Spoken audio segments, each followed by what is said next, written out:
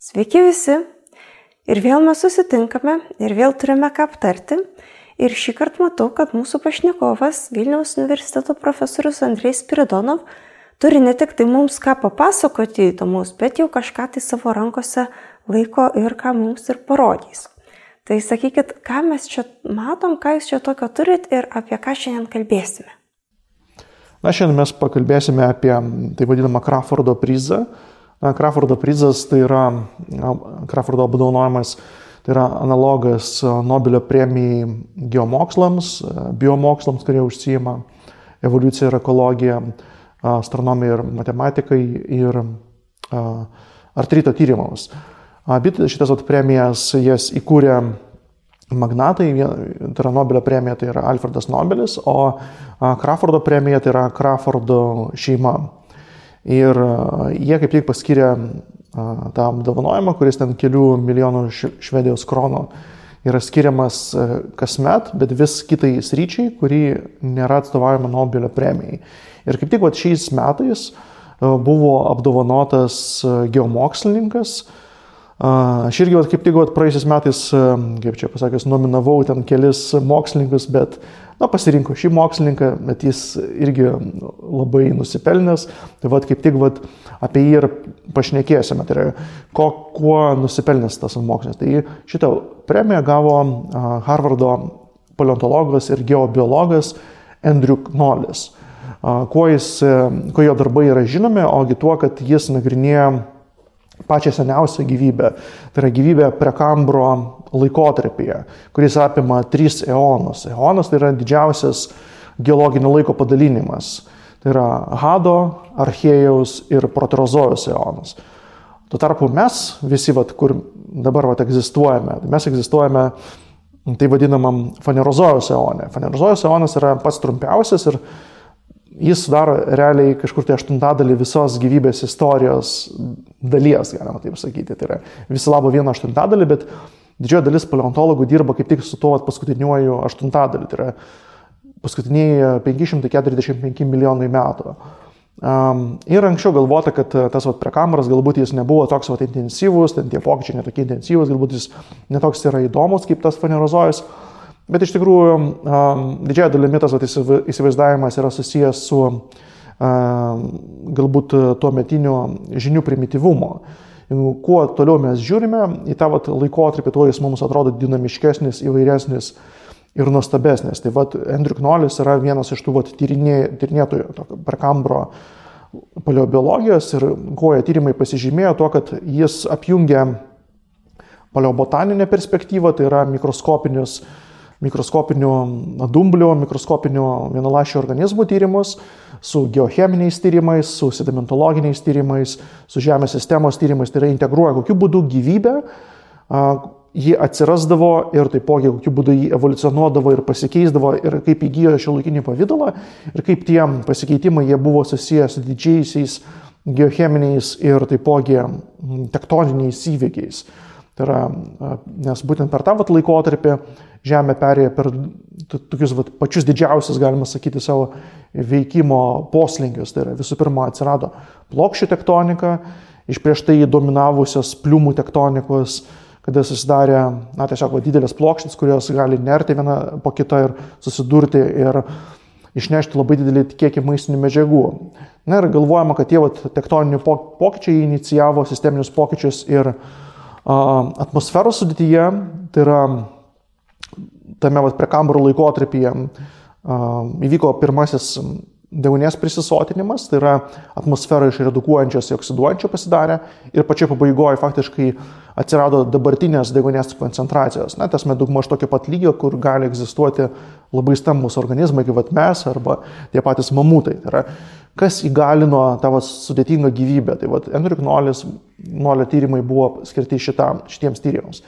Ir taipogi jis tyrinėjo ir vis dar tyrinėja ir Fanerozojų, tai yra paskutinį tą 1/8 Žemės istorijos ir ypač kokiu būdu šitie cheminiai, fiziologiniai pokyčiai, jie nulemdavo arba buvo nulemiami Žemės pokyčių ir kaip, pavyzdžiui, dėl kokių priežasčių grinai, pavyzdžiui, vykdavo masiniai išmirimai. Ar tai buvo kažkoks tai temperatūrinis šokas, ar tai deguonies koncentracijos sumažėjimas, arba apnuodijimas sulfidais ar kitom medžiagom, ir kaip tas fiziologiškai ir selektyviai išbalansuoja ir pakeičia globalaus masto ekosistemas. Taigi, tiek mes, galime sakyti, aptarėme apie Andrew Knollį. Ir antra tema, apie kurią mes šiandien šnekėsime, tai yra apie prekambrą ir labai susijusi su pačio Andrew Knollio tyrimais, nors ne jis pats buvo autorius, bet šitas tyrimas, kurį nagrinėsime, jis yra atliktas jo tyrimų dvasioje, taip galim pasakyti. Taigi, kas yra tie superkalnai? Tai yra superkalnai apibrėžiami kalnynai, kurių aukštis vidutinis gali siekti daugiau nei 6 km. Tai šiuo metu Žemėje yra vienintelis toks kalnynas, tai yra Himalajai. Himalajai yra berods kažkur tai 6 km 100 metrų vidutiniškai aukščio ir su jais yra taipogi susijęs Tibeto plokščiakalnis, kuris iš principo yra tos pačios orogenezės arba kalnodaros zonos dalis. Palyginus, pavyzdžiui, Alpes, jų vidutinis aukštis yra viso labo, tai yra 2,5 km. Tai mes galime sakyti, kad Himalajai yra 3 aukštesni už Alpes, tarsi, tai yra nepalyginamai galingesni, didesni kalnai. Ir kodėlgi jie yra tokie svarbus gyvybės evoliucijai ir kodėl mes ieškome jų analogų gilioje praeityje. Visų pirma, Himalajų kalnai, jie sudaro didžiulį barjerą oro masių judėjimo, nes jie tokie yra aukšti, kad jie labai stipriai modifikuoja visą drėgmės ir apskritai troposferinę cirkuliaciją, tai yra apatinio atmosferos sluoksnį. Ir ten jų papėdėje iškrenta didžiausias kiekis kritulių ir dėl to, kad jie yra labai aukšti, labai greitai vyksta jų erozija. Tai yra iš principo kontinentinės plutos naikinimo fabrikas, taip galima sakyti. Tai yra kiekvienais metais milijardai tonų uolienų pavirsta smėlių dulkėmis arba ištirpsta ir Indo, Gango ir Brahmaputros upių yra nunešama į Indijos vandenyną. Ir kad mes įsivaizduotume, kiek yra sunaikinta šitos plutos, mes galime pasižiūrėti į Indo ir Gango išnašų kūgį. Ir jeigu mes paskaičiuosime šitų didžiųjų upių išnašų kūgių tūrį, yra tokie apytiksliai paskaičiavimai padaryti, pasirodo, kad šitie išnašų kūgiai, jie nueina, ne tik tai jie pasilieka pačioje deltos aplinkoje, tai yra kaupėsi tos nuosėdos sunaikintų tų kalnų, bet jos tęsiasi dar kažkokį 2,5 tūkstančių kilometrų į patį Indijos vandenyną. Ir faktiškai ta išnašų kūgio struktūra, kuri yra šiuo metu pati didžiausia Žemėje, ji tęsiasi beveik tiek pat, kiek pati Indija. Ir jos tūris yra apie 13,5 milijonų kubinių kilometrų. Tai, kad jūs galėtumėte įsivaizduoti, ką reiškia 13,5 milijonų kubinių kilometrų, tai 1 kubinis kilometras uolienos vidutiniškai sveria apie 2 milijardus tonų. Tai, reiškia, ten yra išnešta apie 27 milijonus milijardų tonų. Tai yra masė didesnė, dvigubai didesnė nei Antarktidos visas ledynas. Tai yra faktiškai galima sakyti, sunaikintas nedidelis kontinentas, vykstant tai erozijai. Ir pagal paskaičiavimą, kai Indija susidūrė su Azija, įvyko apie 2000 km pločio kontinentinės plutos juostos sunaikinimas. 2000 km pločio ir apie 2000 km ilgio. Sakyti, čia galite iškart padauginti ir paskaičiuoti, kad buvo sunaikinta apie 4 milijonai kvadratinių kilometrų kontinento. Tai tiesiog parodo, kad kontinentai yra naikinami, jie nėra amžini. Tai irgi parodo, kad galbūt mes kažko galbūt kažkokių didelių plotų arba didelės dalies istorijos galime nežinoti iš giliosios praeities. Ir kokia yra to pasekmė? O to pasekmė yra didžiulė. Iš tikrųjų, dėl to, kad kai vyksta tas intensyvus dūlėjimas, vykstant biogeocheminėms reakcijoms, dalyvaujant bakterijoms, įvairiems grybeliams, na ir taipogi tiesiogiai reaguojant CO2 su silikatais, vyksta jonų mainų reakcijos ir yra išimamas CO2 iš atmosferos. Ir tokiu būdu labai stipriai sumažinamas tas pusiausvyros taškas link kur kas mažesnės CO2 koncentracijos pusiausvyros.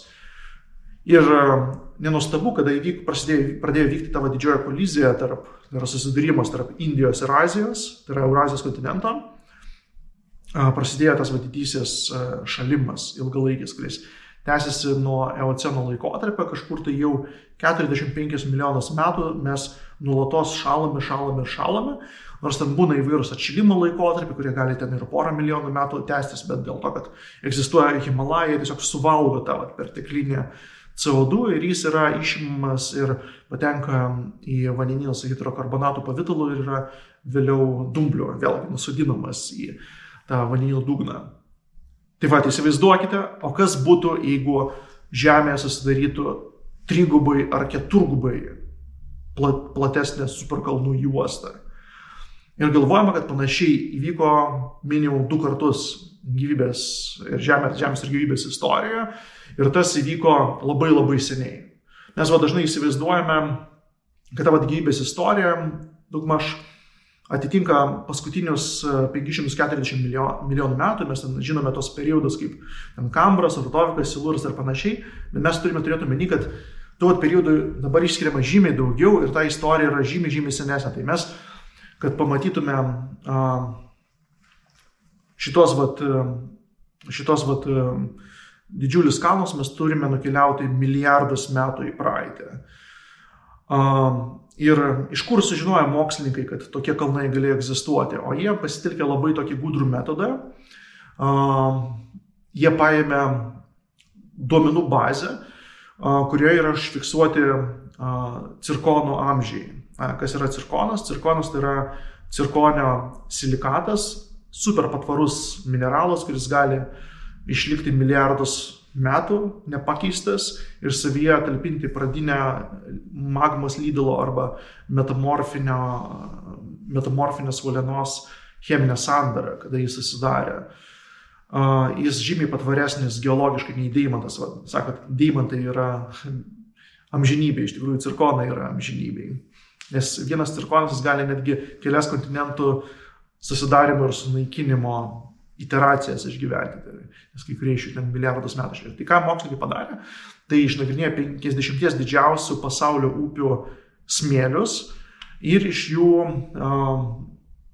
ištraukė būtent šitos cirkonus. Ir tada tos cirkonus datavo ir taipogi pasižiūrėjo jų retųjų žemės elementų koncentracijas ir jų santykius. Ir svarbiausias šiuo atžvilgiu elementas buvo liutecis ir disprozos santykis. Kodėl šitie elementai? Kadangi liutecis yra sunkusis, pakankamai vienas sunkiausių elementų iš retų žemės elementų klasės, galima sakyti. Ir jis pasižymė tokią savybę, kad kuomet kyla slėgis, labai kyla slėgis žemės plutoje, tada pradeda formuotis skirtingi nauji mineralai, kaip pavyzdžiui granatai. Granatai jie susidaro gyliuose, kurie yra ten didesni nei keliasdešimt kilometrų. Ir kada jie susidaro, šitie granatai jie ištraukia iš aplinkos, iš tos palaidotos uolienos didžiąją dalį to liutecio ir jo nelieka cirkonams, nes cirkonai irgi į save gali, į savo kristalinės gardelės sandarą gali įtraukti rytuose žemės elementas. Ir tai gaunasi, kad šitie cirkonai yra nuskurdinti. Na, čia galim irgi pasižiūrėti, kaip atrodo tos uolienos, praturtintos granatais. Čia šitos uolienos jos vadinasi granulitais. Na čia galite pasižiūrėti. Granulitinė uoliena, kuri gali susidaryti didžiuliame gylyje, ten 50-70 netgi kilometrų. Tai įsivaizduokime, jeigu mes šitą uolienų stulpelį padėtume ant žemės paviršių, tai mes pasiektume kosmosą. Tai toks pats atstumas yra nuo žemės paviršiaus ir iki tokio gylio, kaip susidaro šitie eklogitai, kuris sudėję yra granatai, kurie išsirpia tą liuteciją. Ir ką mes iš to galim pasakyti? O mes galim pasakyti tai, kad kuo daugiau yra štai šitų nuskurdintų cirkonų, kurių amžių irgi mes galim nustatyti tiesiogiai, nes cirkonai yra kaip tokios uždaros kapsulės, savyje uraną ir šviną išlaiko pirminė, mes galime pasakyti jų amžių ir galime pasakyti, kad jie susidarė ypač didelėme gylyje. Na ir ką tie mokslininkai padarė, tiesiog sudarė laiko histogramą, kaip atrodo tas ilgalaikis pasiskirstimas. Na ir jie ką pamatė, kad yra didžiuliai du pikai šitų supergiliųjų cirkonų. Vienas pikas yra apie tarp 2 milijardų metų ir 1,8 milijardo metų. Na, jeigu tai pasižiūrėt, kaip seniai tas buvo. Tas buvo prieš 1800 milijonų metų. Tas yra neįsivaizduojama didelis laiko intervalas. O kitas buvo prieš 650-500 milijonų metų. Ir ką jie pastebėjo, kad šitie du laikotarpiai, kada turėjo susidaryti tos supergilios uolienos, jie yra susijęs su labai dideliais šuoliais gyvybės evoliucijoje. Na ir tada galim eiti apie viską nusekliai. Kodėlgi yra svarbu, kad tos uolienos yra tokias taip giliai gali susidaryti? Ogi todėl, kad dideli kalnai, jie reikalauja gilių šaknų, kadangi kalnai yra ne tik tai kalnai topografiškai iškilę paviršiuje, bet jie taipogi gali būti tik tai tuomet, kada yra kontinentinė pluta yra pakankamai stora, kuri gali juos išlaikyti. Jie tarsi, pati kontinentinė pluta, jie tarsi plūdurėje mantijoje, tai yra kitoje mantijoje, ir kuo aukštesni kalnai yra, tuo kaip sakant, gilesnės jų šaknis. Ir tik tai tose giliose šaknyse gali išlikti, ir susidaryti štai tokio tipo uolienos. Ir po kurio laiko, kai tie kalnai yra sunaikinami, nueroduojami, tos šaknys patenka į paviršių ir jas eroduojant išlaisvinami į nuosėdinės uolienos, tai cirkonai. Tai mes galime pasakyti, kad tiesiog tais laikotarpis, kada mes fiksuojam, kad buvo daug šitų cirkonų, turėjo egzistuoti labai dideli kalnai. Na ir pagal tą sukalibravus kalnų kiekį ir tų nuskurdintų cirkonų kiekį, mokslininkai nustatė, kad prieš 2 milijardus metų ir prieš 650 milijonų metų turėjo egzistuoti panašus Himalajos kalnai, tik tai tie kalnai turėjo būti nuo 3 iki 4 kartų ilgesni nei Himalajų kalnai. Tai yra tokios milžiniškos kalnų grandinės, kurių plotis turėjo būti apie 1000 km, o jų ilgis galbūt 10-12 tūkstančių km. Tai faktiškai per pusę Žemės turėjo eiti toks milžiniškas kalnynas, tai yra per visą superkontinentą. Na ir tuo metu prieš 2 milijardus metų susidarė tai vadinamas Nunos superkontinentas, pirmasis didysis superkontinentas. Na ir kai jis susidarė, prasidėjo toks labai intensyvus irimas šitų kalnų ir į vandenį buvo išlaisvinta labai daug fosforo, kitų maistingų medžiagų, kurios savyje talpina būtent uolienas. Na ir taipogi dūlant turėjo atšalti irgi tas klimatas, kuris galėjo ten klimatinės zonas paįvairinti, ten biotopų žymiai daugiau padaryti ir taipogi tai yra deguonies tirpumas vandenyje irgi žymiai didesnis būna šaltesnėme klimate. Tai reiškia, ten šaltas klimatas, labai didelis maistinių medžiagų potvynis, galima sakyti. Ir ką mokslininkai tuo metu pastebi, kad būtent tuo metu atsirado eukariotai. Eukariotai tai yra mes, tai yra organizmai, kurie turi savo ląstelėse branduolį ir kurie energetiškai yra žymiai intensyvesni nei jų protėviai prokariotai. Tai prieš tai buvo pirmuosius 2,5 milijardų metų buvo prokariotinė biosfera, o po to prasidėjo ta eukariotinės biosferos fazė. Na ir pats tas laikotarpis, kada įvyko, susidarė šitas superkalnynas. Na, jeigu pagal analogiją su Himalajais, mes galime įsivaizduoti, kad jeigu Himalajuose buvo sunaikinta 2000 km kontinentinės plutos, iš šonų paėmus.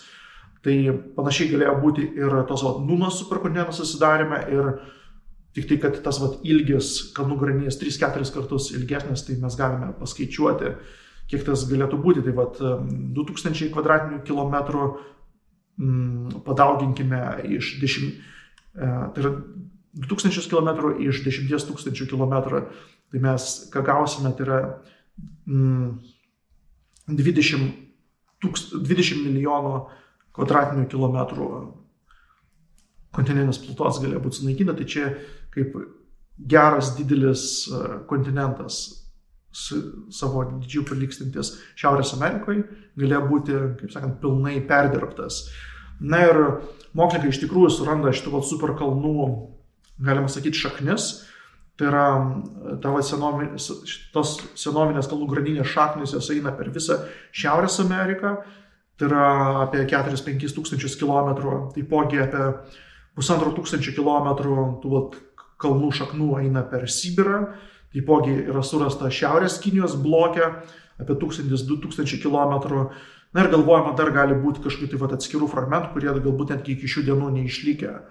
Tai netgi mes matome tokias, galime sakyti, kalnų grandinės fosilijas. Tai toks milžiniškas aktyvumo laikotarpis buvo. Bet tas aktyvumas buvo toks didelis, kad netgi visas tas periodas, jis buvo pavadintas orozyru, tai reiškia kalnuotojų periodu. Ir jis iš tikrųjų, jo trukmė buvo pakankamai didelė, tai yra Žemė buvo labai aktyvi, tai yra tarp 2050 milijonų metų ir 1800 milijonų metų. Tai yra 250 milijonų metų intervale, kuris sulygintinas su paleozojos era arba su mezokainozojumi. Tai įsivaizduokite, toks laiko intervalas kaip nuo dinozauro atsiradimo iki mūsų dienų. Ir visas tas laikotarpis buvo labai labai geologiškai intensyvus. Na ir galvojama, kad tas super intensyvus laikotarpis kažkokiu tai būdu galvojama dėl to, kad yra ten kelios teorijos, viena iš jų sako, kad ten tiesiog paskendo tiek daug vandeninės plutos į Žemės vidų, o ta vandeninė pluta, ji iš principo yra šalta, tai reiškia, ji atšaldo, ji žymiai šaltesnė yra nei matė, kad ji antiek stipriai sušaldė Žemės vidų, kad Žemės veikla beveik sustojo, ir netgi yra tokia hipotezė, kad visa Žemė pasidarė tarsi kaip viena ištisa plokštė.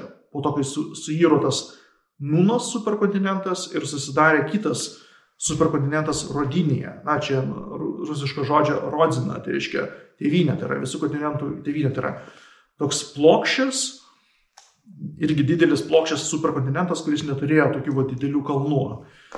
Na ir dėl to, kad jis buvo plokščias, ant jo susidarė irgi labai didelės jūros ir tose jūros irgi klestėjo primityvi gyvybė, bet nieko tokio ypatingo labai didelio neįvyko, užtat mokslininkai tą visą laikotarpį vadina nuobodžiuoju milijardu. Na, čia, kaip žinote, yra nepakenčiamasis aštuonetas, tai čia yra nuobodusis milijardas, tai yra kiekvienas skaičius turi, kaip čia sakant, savo epitetą. Tai buvo toks nuobodusis milijardas. Tačiau tame istorija visa nepasibaigė, kadangi jeigu tavo Žemės sistema aprimo tokiam ilgam laikotarpiui, bet vis tiek iš Žemės vidaus vykstant radioaktyviam skilimui arba gravitaciniai diferenciacijai išsiskiria ta energija ir jį pradėjo kauptis. Ir tikėtina, kad ta vandeninė pluta irgi labai stipriai tada vėlgi atšalo ir jai atšalus kas gaunasi, kad jos neigiamas plūdrumas irgi pasidaro labai didelis ir kai atsiranda vėlgi plyšiai kažkokie tai subdukcijos zonos ir tada žvėriškai tas dideliais greičiai pradeda plėšyti tą Rodinijos superkontinentą ir vėlgi didžiuliais greičiais, tai čia yra 10 cm per metus, kontinentai yra suplėšomi į gabalus, jie keliauja per visą pasaulį ir kadangi Žemės paviršius yra vėlgi baigtinis, vėlgi kažkur tai įvyksta ta kolizija, milžiniški susidūrimai Ir vėlgi įvyksta antrasis didysis superkalnodaros laikotarpis ir tada susidaro jau trečiasis didysis superkontinentas, tai yra Panotija arba Paleogondvana. Panotija tai reiškia visuotiniai pietus. Tai yra visuotinis pietinis superkontinentas. Ir tame superkontinente vėlgi susidaro 10-12 tūkstančių kilometrų ilgio superkalnų grandinė. Ir kas tada prasideda? Tada prasideda labai dramatiški įvykiai, kaip pavyzdžiui sniego gniūžtė žemė. Tai yra visa žemė, antiek ten buvo įsiurbtas tas CO2, kad visa žemė faktiškai nuo poliaus iki poliaus užšalo. Faktiškai netekome savo, šiluminės antklodės. Ir tada didžiuliai ledynai pradėjo slinkti ir naikinti tą žemės plutą. Ir kas tada įvyko? Tada pradėjo, kaip sakant, tos kalnus vėlgi ardyti tie ledynai.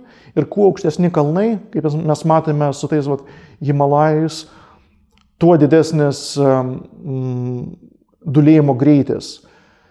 Ne klimatas, kaip sakant, kritulių kiekis nulėmė, kiek ten iš tikrųjų, koks bus dūlėjimo greitis, o daugiausiai topografija, tai yra kokio aukščio tie kalnai. Ir įsivaizduokite, tai irgi, kad trigubai ar keturgubai, kaip Indijoje šiuo metu, arba Himalajuose vyksta dūlėjimas, tai tada tuo metu toks didžiulis buvo dūlėjimo greitis ir tie ledynai, kurie apjuose, irgi ledynai ypač stipriai sugeba egzaracijos būdu ardyti tą kontinentinę plutą. Ir kas tada gavosi, kad visų pirma susidarė taip vadinama didžioji pertrauka, angliškai tai vadina Great Unconformity. Kodėl taip vadina? Kadangi pasibaigus šitam laikotarpiai, didžioji dalis pasaulio faktiškai surandama milijardų metų stratigrafinė spraga, tai reiškia milijardas metų istorijos apytiksliai yra ištrinama dėl to, kad tiesiog plutos tiek daug yra sunaikinta. Vidutiniškai iki kelių kilometrų, jeigu tai paimti visus kontinentus, tai vidutiniškai apie nuo poros iki 5 kilometrų kontinentinės plutos buvo sunaikinta per tą laikotarpį. Ir tas irgi davė labai didelį tokį spurtą, kada pasibaigė sniego gniūžtė žemė dėka vulkanizmo. Tai kas yra įdomu, kad tas fizinis dūlėjimas jis vyksta, bet cheminis dūlėjimas beveik sustoja, kada būna tas buvo taip vadinamas kriogeno periodas, kada tas viskas prasidėjo ir sniego gniūžtė žemės epizodiškai susidarydavo. Tada labai sulėtėjo dūlėjimas, bet vulkanizmas toliau vyko ir tada žemė prisipompavo CO2. Ir su labai dideliu boom pasibaigė tas šalčio laikotarpis, tada prasidėjo iškart labai karštas laikotarpis, dūlėjimas ir tada cheminis dūlėjimas. Ir tada vėlgi buvo prinešta labai daug maistinių medžiagų ir galvojama, tas irgi pastumėjo tą antrą epizodą CO2 išėmimo ir taipogi, kaip sakant, sudėtingos eukariotinės gyvybės susidarimą. Ir kai susidarė tą sudėtingą eukariotinę gyvybę, o vandenynai buvo persotinti mineralinių medžiagom,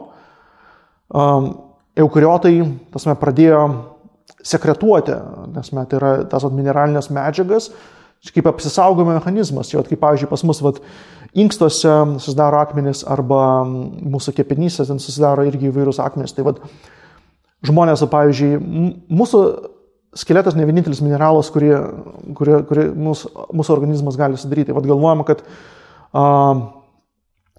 tie eukariotai, daugybė jų atskirų grupių pradėjo sekretuoti tas mineralinės medžiagas ir po to evoliucija, gamtinė atranka pagavo, kad tos mineralinės medžiagos sekretuotosios gali būti ne tik kaip šiukšlė, bet gali būti panaudotos kaip apsauga, tai yra arba kaip atrama raumenims. Ir tas lygiai greičiai dešimtyse ar šimtuose įvairių eukariotinių linijų paskatino ginklavimosi varžybas. Tai tos ginklavimosi varžybos buvo paskatintas būtent to didžiulio mineralinių resursų įnešimo į biosferą.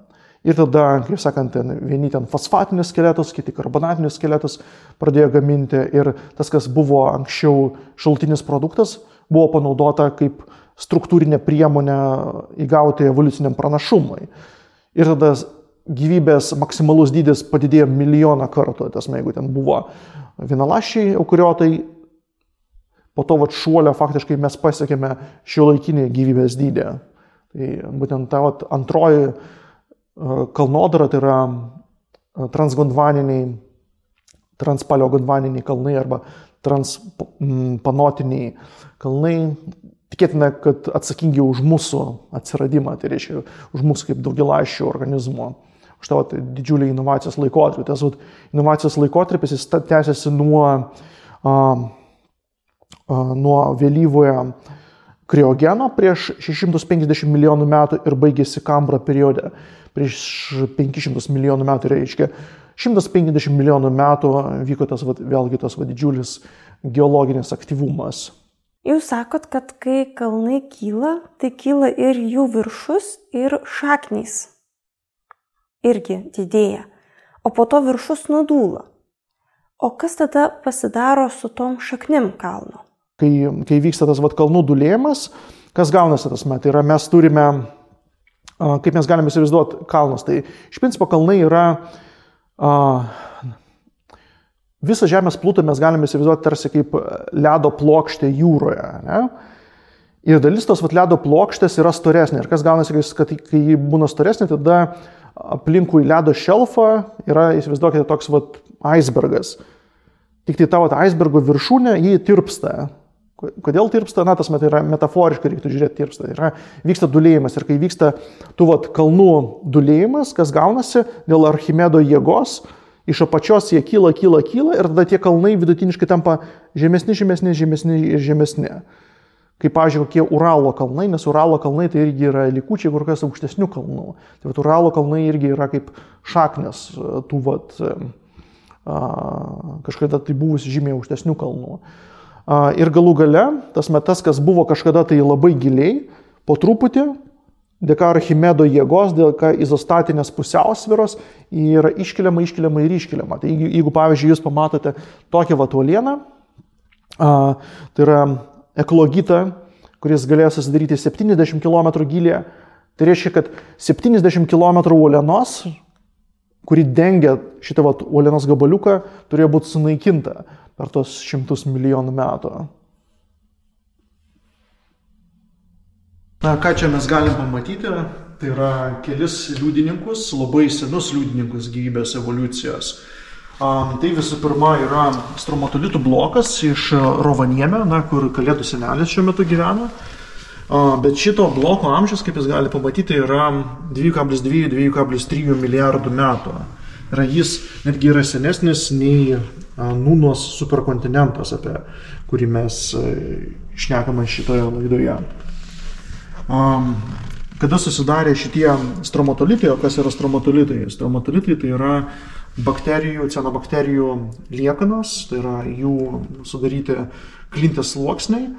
Ir šitie sluoksniai, šitos struktūros, jos susidarė seklioje jūroje, kažkur tai 200–300 milijonų metų dar prieš atsirandant eukariotams, tai yra pirmykščiai branduolius turinčiai gyvybei. Ir kada susidarė tas Nūnos superkontinentas, kada intensyvėjo tas dūlėjimas, tada prasidėjo labai greita evoliucija ir atsirado jau tolimieji mūsų protėviai, tai yra branduolius turinčios ląstelės. Ką čia toliau mes galime pamatyti? Kitas pavyzdys, štai čia yra iš mezoproterozojos laikotarpio, tai irgi yra stromatolitai, tik čia jie yra kitokie. Ten buvo stromatolitai tokie į pagalves panašus, o čia tokie kaip pirštai. Jie augo tai į viršų, bet čia irgi yra bakterinės kilmės. Ir jie kaip tik yra iš to nuobodžiojo milijardų metų, kai beveik nieko nevyko Žemėje. Ir jie augo didžiuliuose irgi jūrose, sekliose platformose, tai vadinamo Rodinijos superkontinento viduryje. Ir skirtumas tarp šitų stromatolitų ir šitų stromatolitų yra apytiksliai lygiai milijardas metų.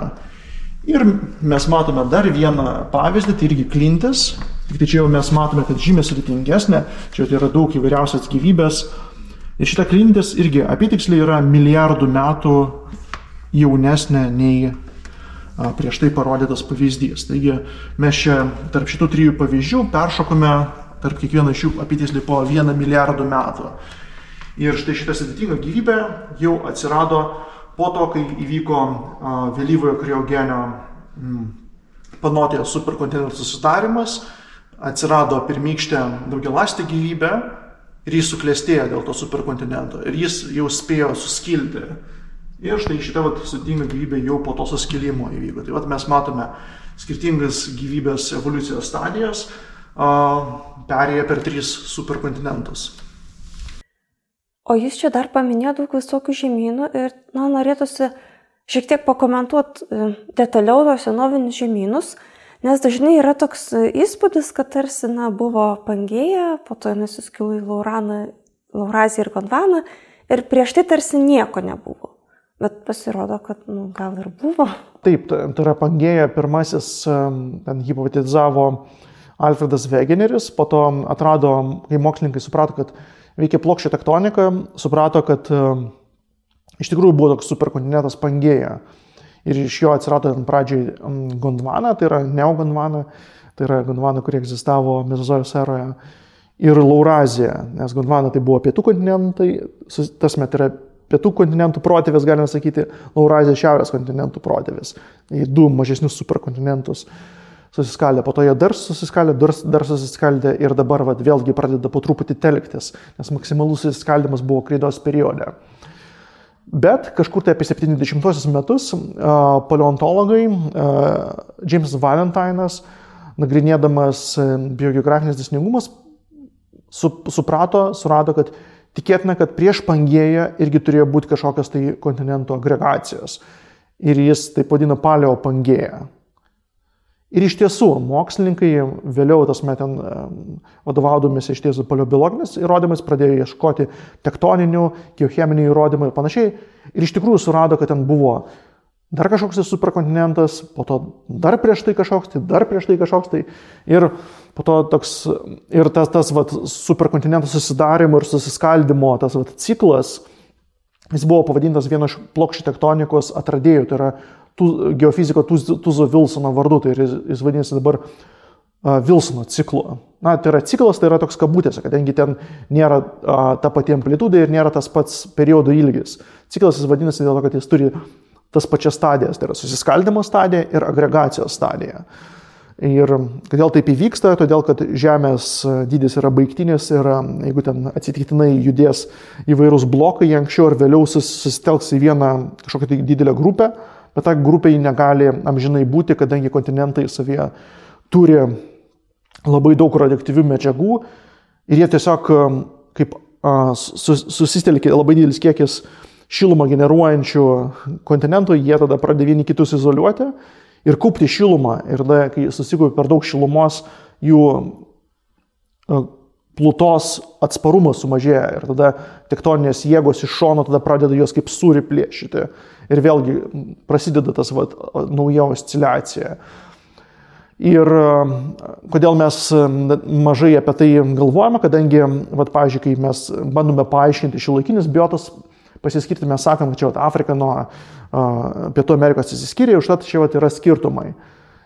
Ir dabartinė biota, jį tiesiog, kaip čia pasakys, neprisimena, kas buvo toliau, kadangi tų epizodų maišymusi buvo daug ir tavo senoji istorija yra kaip ir ištrinta dėka tos homogenizacijos. Bet jeigu mes pasižiūrime į fosilijas, jeigu mes pasižiūrime į paleomagnetinius duomenis, mes pamatome, kad šitų fragmentacijos, susidarimo, naikinimo ir kūrimosi epizodų buvo žymiai daugiau. Ir kaip mes galime pamatyti, kad tie didieji superkontinentų pokyčiai, jie turi pirmojo lygmens įtaką iš tikrųjų visai mūsų planetos būsenai. Ir tektoniniai, ir klimatiniai, ir biologinės evoliucijos. Nes kaip ir mano pačio tyrimai, taip ir kitų mokslininkų tyrimai, kai kurie iš jų dar nepublikuoti, parodo, kad superkontinentinis ciklas yra pagrindinis varomasis mechanizmas biologinės inovacijose, prisitaikėme evoliucijos greičių moduliacijoje, inovacijų kūrimėse, tai yra fizinė aplinka, taip pat top-down labai stipriai turi ilgalaikį įtaką, kas vyksta, kaip sakant, mūsų biosferoje. O kas dabar ir vyksta dabartiniai mūsų biosferai su tais žemynais? Na, mes dabar esame pakankamai tokie suskaldytoj kontinentų stadijoje, bet galvojama, ne tai, kad galvojama, tai yra pamatuota, kad ekstrapoliuojant tos judėjimus tektoninės, kaip dabar vyksta, turėtų susidaryti vienas arba galbūt du superkontinentai ateityje. Tai tą hipotetinį superkontinentą mokslininkai vadina Pangėja Ultima, tai yra paskutinioji Pangėja. Na, čia toks fancy pavadinimas. Ir galvojame, kad jis susitels šiaurės pusrutulį, nes tie superkontinentai būdavo įvairiose padėtyse. Tai yra pietų pusrutulė, kai kurie būdavo ties pusiaujo, tas metu tokie per platumos ėję. Ir dar kas įdomu, kad kai priklauso nuo to, kaip tie superkontinentai susieina, jie netgi gali pakeisti Žemės sukimosi ašį iš tikrųjų. Tasme, jeigu visi kontinentai susitelkia vienoje pusėje ir ties pusiaujo, tas užduoda labai didelį nestabilumą Žemės sukimuisi. Tai yra užneša pastoviai vieną pusę Žemės kietai apvalkalą, tai yra Plutą plus visą mantiją. Tai galvojama, kad tuo pat metu, kada susidarė tas Panotijos superkontinentas prieš 650 milijonų metų, tai jį buvo ties pusiaujo, bet ten buvo per daug masės ir ta išcentrinė jėga destabilizavo sukimasi, kad visas Žemės apvalkalas faktiškai pasislinko labai staigiai 90 laipsnių branduolio atžvilgiu ir vyko tai vadinamas tikrasis polių klaidžiojimas. Tai yra 10 cm, galbūt metrų per metus greičiu, tas tokiais greičiais, kurie yra neįmanomi grinai vykstant plokščių tektonikai. Čia dar vienas toks įdomus dalykas galėjo įvykti. Superkontinentai, kaip čia pasakius, labai stipriai gali paveikti visą, kaip sakant, Žemės dinamiką. Ja. Tai pasižiūrėsim, kas įvyks ateityje, nes ten yra įvairūs scenarijai, kas vyks, nes tas kontinentų judėjimas mes galime ekstrapoliuoti, kaip jį judės milijonus metų į priekį, tačiau tas pats judėjimas jis keičia sąlygas tolimesniam judėjimui, kad tas judėjimas jis nėra pastovus, kad dabar, pavyzdžiui, ten plečiasi kažkoks tai vandenynas, kad jis visą tai ir plėsis. Jis po to gali kažkoks tai žingsnis įvykti, senosios plėtimosi zonos išsijungti, atsirasti nauja lūžių zona, spreadingas prasidėti naujoje vietoje ir tas senasis vandenynas gali būti vėlgi palaidotas atgal į Žemės gelmes, užsidaryti ir vėlgi susidaryti kalnų grandinę ne ten, kur tikėjomės. Tai tas procesas yra pakankamai toks turbulentiškas, chaotiškas, sudėtingas. Gerai. O kaip tie procesai tada mūsų gyvybę veikia? Ar jinai labiau evoliucionuoja sąlygoms keičiantis, ar labiau klajoja, kad susirastų, kuriai geriau yra, kuriai labiau tiks? Tai kai visų pirma priklausom nuo to, ar yra vienas superkontinentas ar daug kontinentų, irgi priklauso tai, kiek bus tų rūšių, kadangi kai yra daug mažesnių kontinentų, tie kontinentai jie taipogi topografiškai yra žemesni, nes lengviau šiluma yra išsklaidoma ir tada jų tankis padidėja ir tada jūros įvairios apsemia jos ir tada humidinis klimatas pradeda dominuoti. Na čia kaip pavyzdys toks būtų kreidos periode, tai dinozauro laikotarpis ir galvojama, kad maksimali gyvybės įvairovė veikiausiai tuo metu ir buvo. Na, čia irgi visai neseniai buvo toks tyrimas apie vabzdžių įvairovę, nes galvota anksčiau, kad dabar vabzdžių įvairovė didžiausia, bet jeigu standartizuoti pagal aptikimo tikimybę, tai mes pamatytume, kad didžiausia įvairovė veikiausiai buvo kreidos periode, kada dominavo, tada buvo didžiulė parazitoidų įvairovė vabzdžių, ten veikiausiai keliais milijonais rūšių, daugiau nei šiuo metu yra. Tai tada būna didžiausias įvairovės tikėtina laikotarpis. Ir taipogi tada tos atskiros plokštės būna kaip atskiri eksperimentai, nes jie sistemingai varijuoja vieni kitų atžvilgių ir, kaip sakant, ir tie kontinentai būna labai neidentiški. Tai yra, Žemės sistema yra radikaliai, kaip sakant, heterogeniška, tai yra vienas kontinentas labai nepanašus į kitą. Ir tiesiog Žemė tokiu būdu įvairina tą biotą ir priverčia ją evoliucionuoti, keistis ir naujus variantus sudaryti. Tačiau, kai sudaro superkontinentas, tada klimatas būna labai ekstremalus, nes visų pirma, tos superkontinentinės jūros mažesnės būna, tada pradeda, dėl to, kad, kaip minėjau, ten yra labai daug radioaktyvių elementų, tada pradeda visa mantija kaist po juo ir irgi aktyvėja ta konvekcija ir ta konvekcija gali nulemti, kad susidarys kažkoks superpliumas, kaip ir susidarė, pavyzdžiui, permo periodų superpliumas trenkėsi į Sibirą ir kas tada gavosi? Sibiro trapai ir didžiausias visų laikų masinis išmirimas. Ir buvo išmesta tiek daug CO2, kad jo koncentracija buvo skaičiuojama ne milijoninėmis dalimis, tai yra dalimis per milijoną, kaip pavyzdžiui dabar yra 415 dalių per milijoną. Tuo metu galėjo būti 200 000 dalių per milijoną, apie 20% netgi nuo visos oro masės. Daugiau CO2 nei deguonies, tai yra visa gyvybė galėjo vos neužtrokšti. Tai mes galim pamatyti, kad įvairios fazės, jos labai nepanašios yra vienas į kitą. Tai yra fizinės, geografinės sąlygos, visa ta aplinkos dinamika sistemiškai skiriasi. Ir pavyzdžiui, būna tas superkarštnamio laikotarpis, tada netgi ta galvojama netgi cirkuliacija būna visiškai kitokia. Pavyzdžiui, dabar yra iš tropikų į subtropikus vyksta tai vadinama Hadlio cirkuliacija. Tai yra karštas drėgnas oras, jis pakyla, po to išlyja ir po to sausas oras nusileidžia į subtropikus, užtat mes ten turime ten tokias aridinės, sausas zonas. Bet galvojama, kada būna toks karštas klimatas, kad pati cirkuliacija gali pereiti į supermusonų režimą. Ką reiškia supermusonų režimas, kad nėra tos Hadlio cirkuliacijos, o ta šiluminė energija yra perdodama į aukštesnės platumas superuragano. Ir kiekvienais metais šimtai didžiulių superuraganų talžo aukštas platumas ir perneša tą šiluminę energiją. Ir galite įsivaizduoti, koks tas katastrofinis pasaulis, kad nuolatos tarsi gyventum stichinėje nelaimėje, kur yra didžiulė temperatūra, didžiuliai vėjai, jūrose anoksinės arba toksiškos sąlygos, visiškai ateiviškai turėtų atrodyti tokia žemė. O kodėl jie pasirinko būtent cirkonį, o ne kažką tai kitą ir kuo jis yra toks ypatingas, išskirtinis nuo kitų? Cirkonas yra veikiausiai pats toks siekiamiausias mineralas geologijoje, kadangi jis turi keletą tokių nuostabių savybių, kad jis savo kristalinėje gardelėje gali įtraukti skirtingus metalus ir tie metalai, jie skirtingai elgiasi prie skirtingų cheminių ir termodinaminių savybių. Tai reiškia, kad jis užrakina tas sąlygas augdamas, kuomet jis susidarė. Tai mes galime rekonstruoti susidarimo sąlygas. Ir dar kas gerai, kad jis savyje įtraukia uraną. Tai reiškia, natūralus cirkonas jis yra radioaktyvus. Ir kai skyla uranas, susidaro švinas, galų gale ten perėjus per ten grandinę skilimo. Ir tada mes galime tiksliai pasakyti, koks yra šito grūdelio amžius.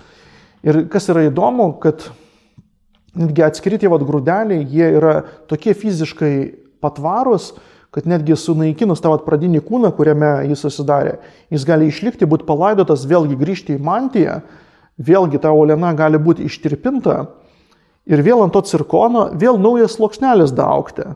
Tai reiškia, skirtingi sluoksneliai tam pačiam cirkone gali skirtis amžiuje per milijardą metų.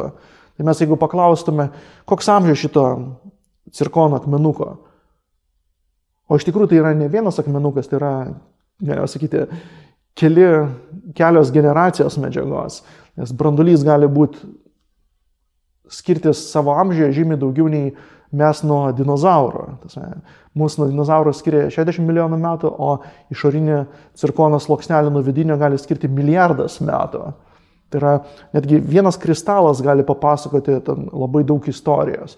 Tai yra kelis uolienų ciklus perėti, tai reiškia ten susidaryti magmoje, po to būti išspjautas paviršiuje, sudūlėti, vėlgi patekti į nuosėdinį baseiną, vėlgi būti palaidotam, taip giliai palaidotam, kad vėlgi dar kartą ištirpintam ir patekusiam į magmą, dar kartą apaugusiam, vėl išdūlėtam, vėl pakartojusiam ciklą ir ten kai kurie cirkonai iš tikrųjų yra iki poros trejeto karto. Tai pergyvenę tokį ciklą, tai yra veikiausiai porą trejeto superkontinentų išgyvenę atskiri kristalai. Tai jis toks yra nuostabus. Ir taipogi, kaip minėjau, jame yra įvairių kitų cheminių elementų, kristalinė gardelė gali pereiti ir tie cheminiai elementai, jie irgi gali pasakyti, kaip, pavyzdžiui, tas pats liutecis, kokiame gilyje iš principo susidarė duoti cirkonai. Ir tas cirkonų susidarimo gilis, jis pasako, kokia tikėtina koks buvo Žemės plutos storis. Ir nuo to plutos storio priklauso kokia topografija. Pavyzdžiui, ar kontinentai buvo išlindę iš jūros, ar jie buvo žemiau jūros lygio. Nes, pavyzdžiui, jeigu kontinentas yra plonas ir jis, pavyzdžiui, virš bazaltinės plutos iškyla viso labo kilometrą, tai tada nors mes tarsi turime kontinentus, bet tie kontinentai jie neišlindė iš vandens. Ir tikėtina, kai tokie kontinentai egzistavo, tai faktiškai visa Žemė buvo pilnai vandens pasaulis. Galbūt tik kai kurios kalnų viršūnėlės išlindusios buvo. O kada jau mes žinome, kad buvo stora pluta, tai reiškia, ten buvo jau šiuolaikinio, tipo, tai yra subaeraliniai kontinentai, kada jie išlindę iš vandenynų yra. Tai yra, daug gali pasakyti, kaip atrodė Žemė, kaip jį veikė tuo metu. Na, yra ir ten daugiau įvairiausių, kaip sakant, cheminių, tai yra mineralų arba kristalų, kurie gali pasakyti informaciją, bet cirkonas toks vienas svarbiausia. Na ir dar viena tokia savybė, kad jis pradeda, kaip čia pasakius, pasidaro atvira sistema, tai yra kada iš jo pradeda difuziškai išeidinėti cheminiai elementai labai aukštoje temperatūroje, didesnė nei 1000 laipsnių. Tai reiškia, kad šitas cirkonas jis gali būti labai stipriai įkaitintas, bet jis nepraras savo pirminės cheminės sandaros ir jis kaip laiko kapsulė išlaikys tą pirminę informaciją. Jis yra vertingas dėl to savo patvarumo, amžinumo tokio. Ar tai yra toks pats cirkonis, kurį mes galime pamatyti savo papuošaluose arba dantyse, dantų karūnėlėse? Taip, čia tas pats cirkonas, iš jų, iš tikrųjų, tai yra pusbrangis akmuo ir jeigu jis gerai apdirbtas, nes specialistas netgi gali neatskirti jo nuo deimanto, nes jis irgi labai gražus yra ir patvarus ir panašiai. Jis Moso skalėje berods apie 9 yra, iškart po deimanto eina. Ačiū už pokalbį. Šiandien su mumis kalbėjosi Vilniaus universiteto profesorius Andrejus Spiridonov. Ačiū jiems ir be abejo ačiū žiūrovams už jūsų kantrybę, už jūsų smalsumą ir už norą ne tik tai mokslo naujovėmis domėtis, bet ir senoviniu pasauliu, kuris irgi pasirodo gali būti nemažiau viliojantis negu ir spėjimai apie ateitį. Ir taip pat noriu Jums priminti, kad jeigu patinka tai, ką mes darome, patinka tokio tipo turinys, tai ne tik tai kviečiame Jūs sekti mūsų socialiniuose tinkluose, bet taip pat ir tapti Mokslo sriubos Patreon rėmėjais. Tada visos ir naujienas, ir senienas galėsite sužinoti patys pirmieji. Ačiū Jums.